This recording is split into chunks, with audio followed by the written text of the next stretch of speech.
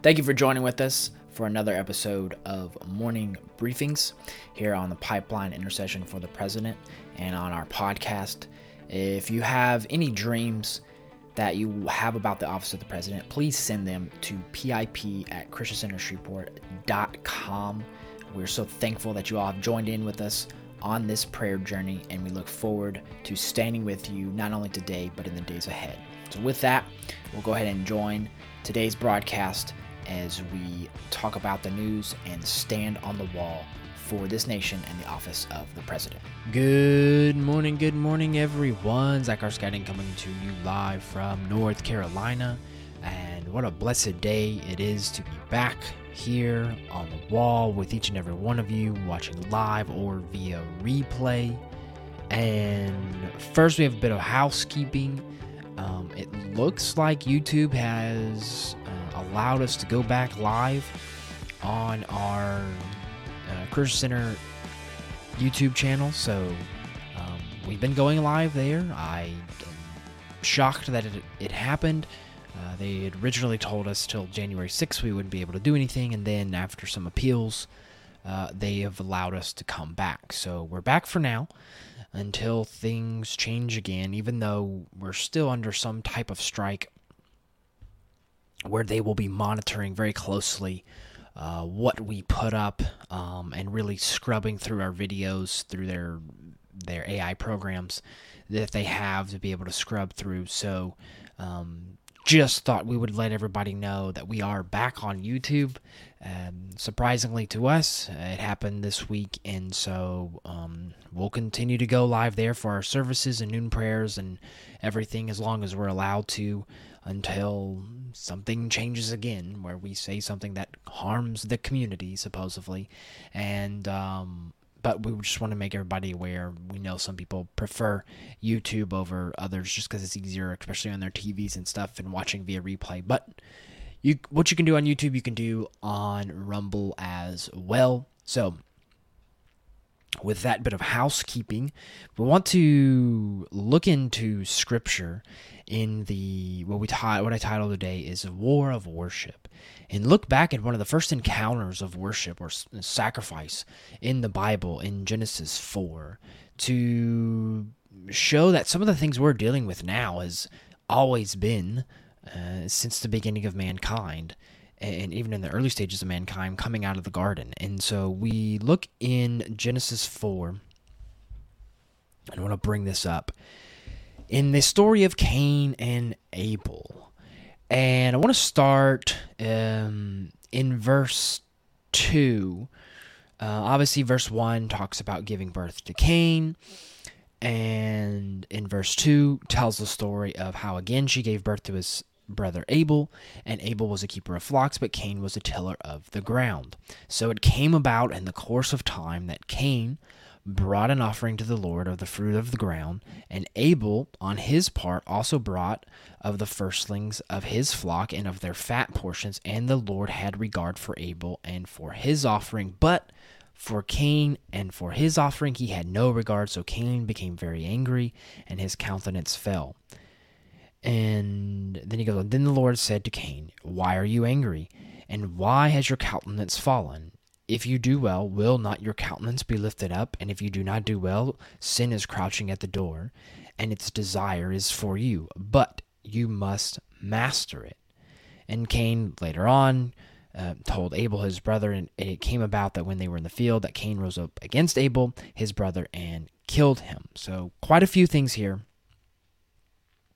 In looking at this first encounter of offering sacrifices. Now, we see here that there's obviously a difference between Cain's offering and Abel's offering. And Hebrews 11:4 can tell us a little bit about this difference.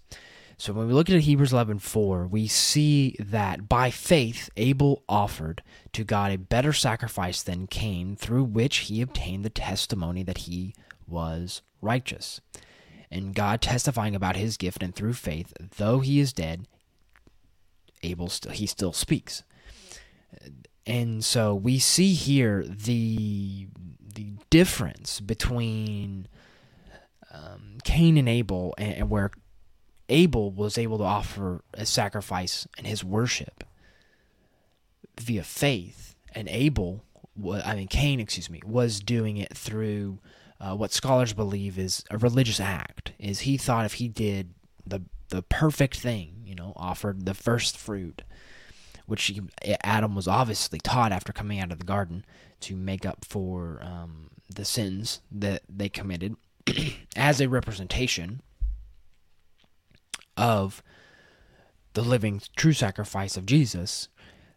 We see here that even from the beginning of time, that religious acts were occurring and have occurred. And when we can look throughout Scripture even further, and in the time of Jesus with the Pharisees, and still have to examine ourselves and repent to where we may have caused this and not in offering sacrifices and worship to the Lord via faith and humility. And so we see this as the example of, even from the beginning of time, of mankind, of the war on worship that it has existed, and the mind battle that even Cain had is in verse 6, the Lord is saying to Cain, he says, "Why are you angry, and why is your countenance fallen? If you do well, will your countenance be lifted up?" In showing he still has a decision. Is he can continue to give in to his anger. Be angry, yet do not sin, as we later find out in Scripture. And if you do, and he goes on, if you do not do well, sin is crouching at the door. And so this shows there is a war on worship, and there's grace from the Lord to offer us the ability to correct ourselves where we have gotten off or fallen down. A righteous man gets back up 7 times. And so with this examination of Scripture here, we notice the war on worship, and then we want to pray to renew the sacrifice of God in our lives, and then ultimately to declare that you will bring to him the best that he requires, out of love, not out of religion, and out of faith, and not out of a demand. And so we see this understanding of seeing how, even at the early stages of mankind, the war on worship has raged on and still rages on now, from then till now into eternity. Now, with that, we want to dive into the news. We have some interesting things to pay attention to, and then we want to close out on some very good things out of Michigan. We want to be fully aware of some things that are happening. So, first, we've been following the story out of Israel and Lebanon with the maritime deal. It is now in the process of officially being signed by both parties and the UN. Again, the main reason we want to pay attention to this is because the Biden administration has been heavily involved in this and really forced this to come about via the really lead negotiator from the Biden administration that has been appointed and got this done. And it is being praised as a great deal for both Lebanon and Israel. Israel's current prime minister is praising this and saying that this is good, that this fortifies Israel's security and our freedom to act against Hezbollah and the threats from the north. He's praising the fact that he believes that Lebanon is recognizing Israel, even though they are absolutely not recognizing Israel, which in the Middle East is a huge thing. They're ultimately signing this deal in 2 separate rooms because the Lebanese cannot be in the same room with a Jew and the Israeli delegation. So because they have a disdain for them so much, they're going to be in 2 separate rooms signing this deal. And then they have to submit it to the UN. The UN has to recognize it, and then the UN signs it. Once they sign it, then it becomes official. There is a French company that is heavily involved in this, who will start drilling oil for the Lebanese and getting oil out of the boundary lines that were disputed before this. And also, there is the Biden administration official, Amos Hochstein, who says that this deal should last after both countries have new leadership coming in. Because if we remember back to the details of this deal, is that Lebanon has a new government, a new president coming forward after this term's over on October 31st. And then Israel has their elections on November 1st. So you have two new regimes and coming in, meaning you have two lame duck leaders of countries making this deal at a time when you have a lot of differing scenarios going on.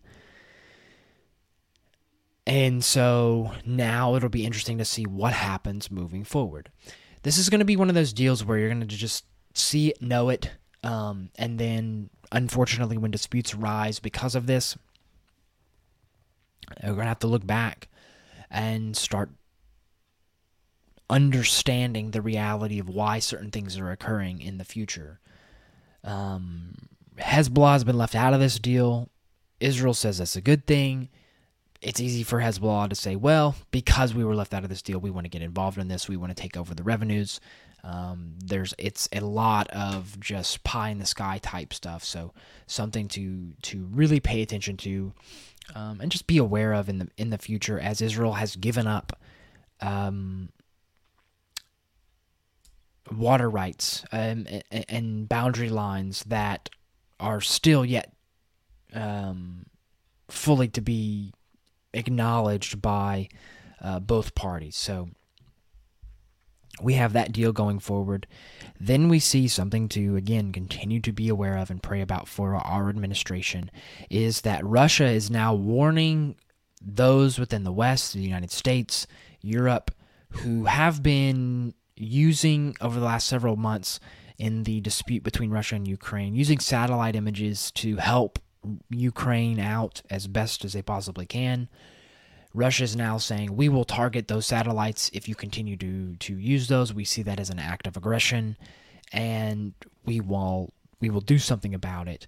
In a statement made from Konstantin Voronostov, a deputy director of Russian Foreign Minister's Department, came out and said this in the UN floors, really just basically giving a warning to the Western world, quote unquote, which the U.S. falls in, which from all intelligence, beliefs, understanding is that, yes, the U.S. has been doing this and been helping out Ukraine rather than sending troops on the ground, which you would say, okay, that's a smart thing.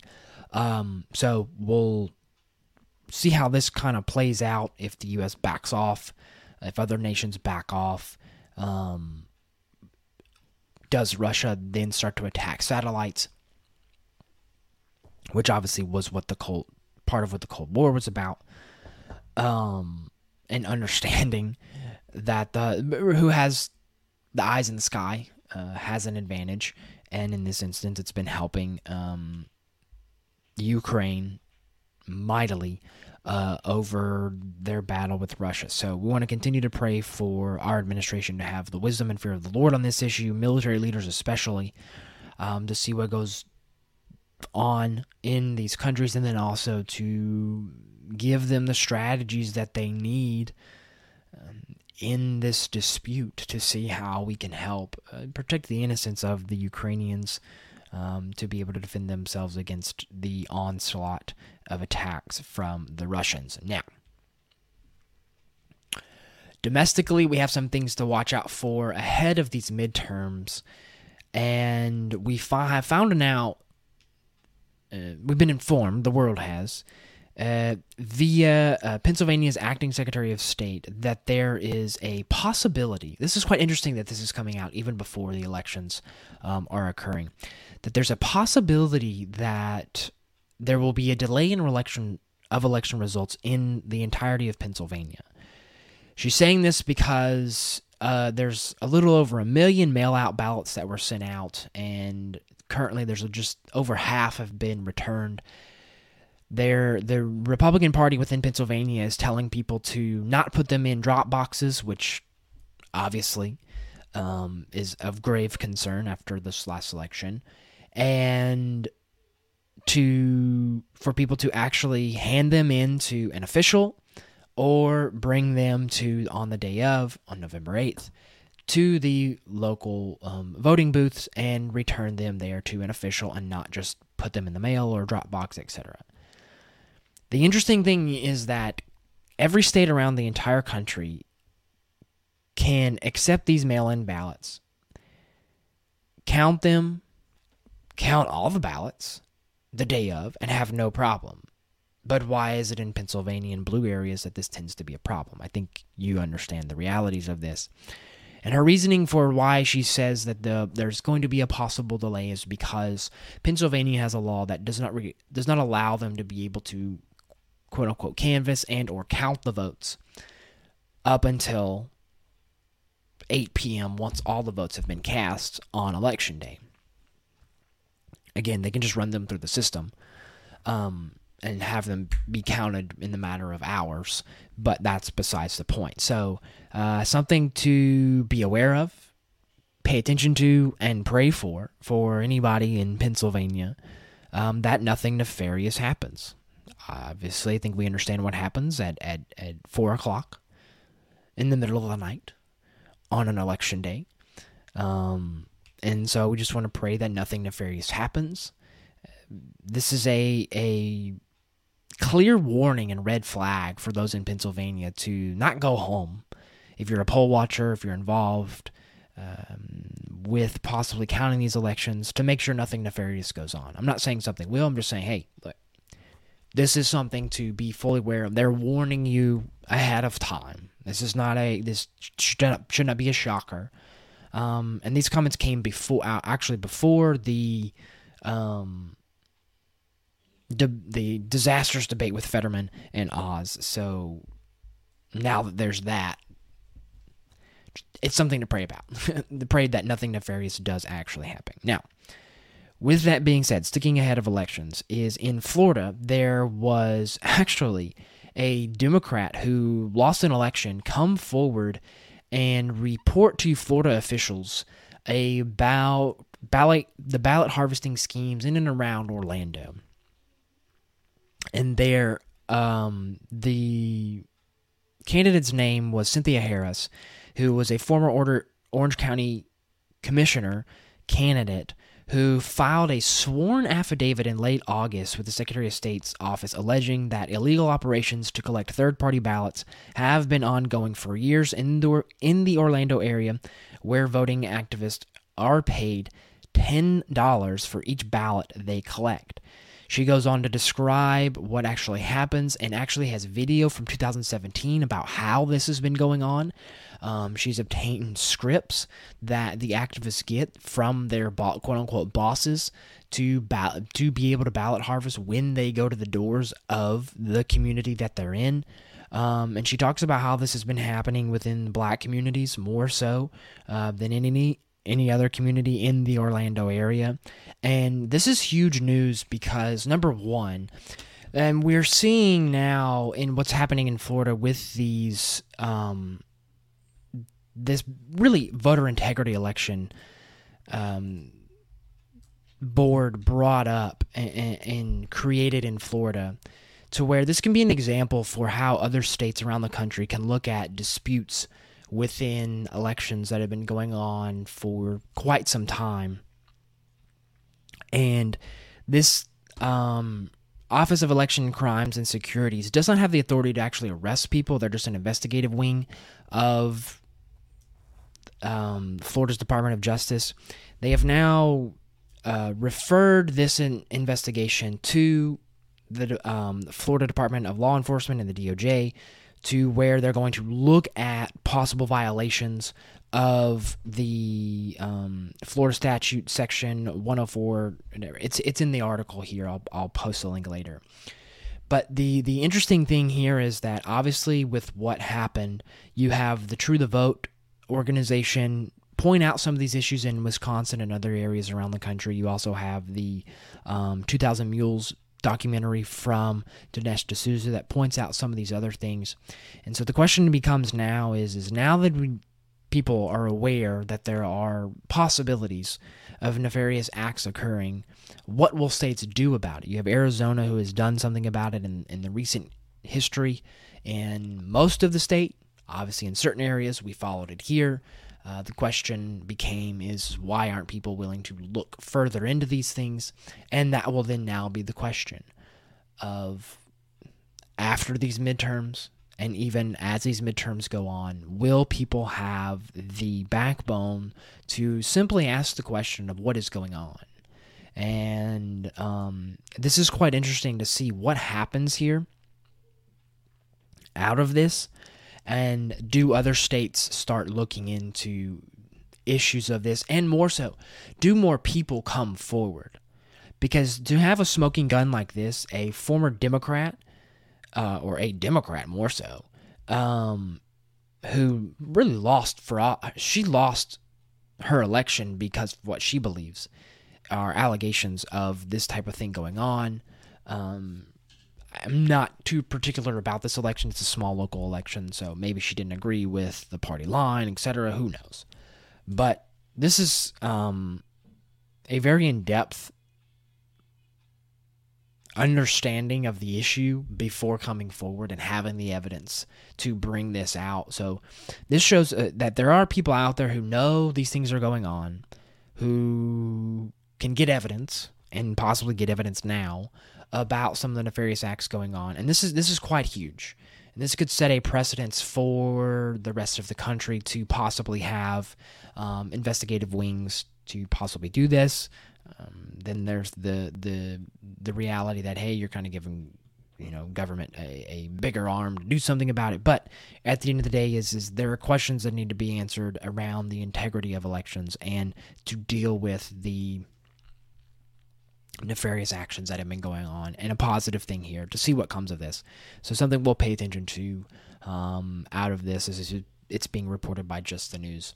And then last thing, this is a really good thing in showing, again, that parents have more of a say over their children's education than even these local board of education commissioners want to consider.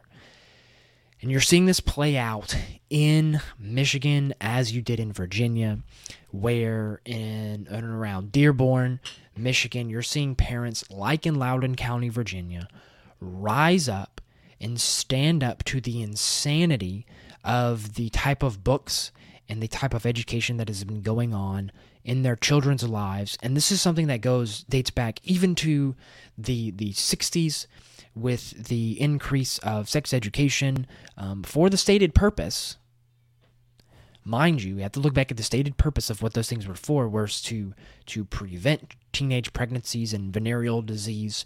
But then in the reality is those things originally just skyrocketed because you're introducing things to children without parents' involvement and without parents' full understanding of the issue. And now parents are starting to finally stand up. And unlike what happened in the 60s and 70s, where you only had a few small voices standing up and saying something, because of the advent of social media and, it has its issues and its problems, parents are being able to become more aware of this stuff. They're being able to be more involved, and they're able to call out these school boards and stand up to them. And we go back, again, to the dream Regas Richards had about at first parents didn't want to be involved after coming out of COVID, and now the Holy Spirit, the Lord, showed via the dream that yes, they will eventually stand up, and they're doing it now. And this isn't a right or left issue. This is a let's protect the innocence of children in this. And at the end of the day, give the parents the right to choose what they want to teach their children. And parents, red, blue, white, green, left, right, do not want this insanity of the LGBTQ type stuff just being thrust down their children's throat without the knowledge of their parents being involved in any matter, shape, or form. And then when parents do speak up, they're just being fundamentalist, far-right extremist. And Loudoun County, Virginia showed us that was not the truth. That there were staunch liberals, people who would consider themselves progressives, who said, no, we're not okay with this. Who would stand up for the innocence of their children and who were not believers whatsoever. And so this is a positive thing. This is a rallying cry. And those who want to continue to have current Governor Whitmer back in office are starting to pour money back into Michigan ahead of these races. They're seeing Tudor Dixon gain. And the debate the other night did not help Governor Whitmer. It really just solidified to parents that, in their eyes, she's unfit to be governor after what had happened during COVID. And that's a thing to seriously consider for parents is, look, now's the time to let these politicians know how and grade them how they did during COVID. And if locking down and keeping children at home, away and isolated, and the test scores just demonstratively bombing because of it, is that something they want to continue to do, or do they want to continue to allow their children to go back to school to learn how to read, write, and do arithmetic, rather than these progressive ideologies, and more so regressive ideologies that are just not even biblically, not even moral, just insane. And so this is a very positive note to see that the parents in Michigan, like in Virginia, are rising up despite all the other issues, despite everything else that people may believe in their politics, is that children are a motivating factor when it comes to these midterms, and something to continue to pray for parents to rise up and vote based upon biblical moral values, so that not only we can have freedoms in this nation, but that children can be protected from the insanity of the things that are going on in the local school boards right underneath their nose for quite some time. And understand that even though, these elections may turn, that there will still be those who are in these education systems who will try to do these things. And this is a battle for the long haul, not for the short term. So it's a very, very encouraging note to see that there are parents around this country who are standing up, who will stand up, and who do care in the long term for their children. But it is not a short-term battle. It is a long-term war. And so we want to continue, as it's been going on since in the 60s when it heated up, even before then, and even raging on now. So we want to continue to be aware of this issue. And thank you to everyone for following along today.